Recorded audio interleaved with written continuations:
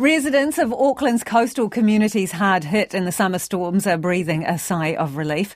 The council's announced those with homes that can't be lived in won't have to pay rates for another year. And while that gives them certainty on one thing, they are still waiting to get answers about their homes. Dunn has the story. Hundreds of homeowners across the city are collectively letting out a sigh. They're out of their homes with no clear indication of when they'll be able to move back or be paid out, and now won't have to pay rates for another year for homes they can't live in. Advocates were hoping to see a 50% relief, but the council has gone for waiving the fee completely. So stoked, so happy that the council's supporting affected residents in any way they can.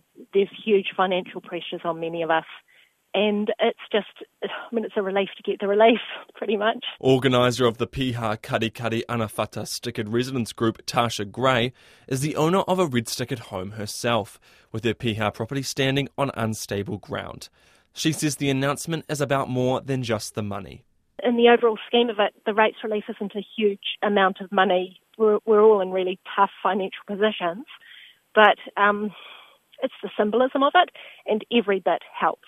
Maria Coppinson's Miriwai home is at threat of having land fall on it from above, and what would happen with rates was a stress hanging over her family. The fact that it was always last minute, the rates were sometimes overdue before we heard whether or not we had to pay them, so it was a stressful wait to hear whether or not we had to pay or we didn't have to pay or whether we were going to get a refund. She is grateful the call has been answered.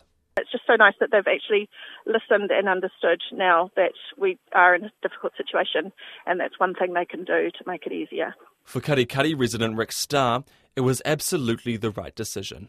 The council has deemed our properties unusable, and charging rates to provide for services for properties we can't use is inappropriate. So the decision to provide a year's worth of rates rebates is entirely appropriate at this point. Piha resident Nina Mardell says the announcement is a relief, but the affected communities simply want to know what will happen next.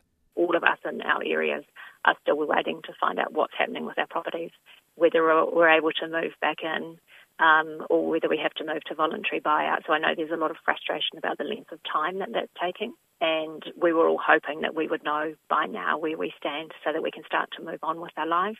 Nina Mardell says if their homes are assessed and the council does not offer to buy them out, they may be forced to spend extreme amounts of money repairing their dream homes.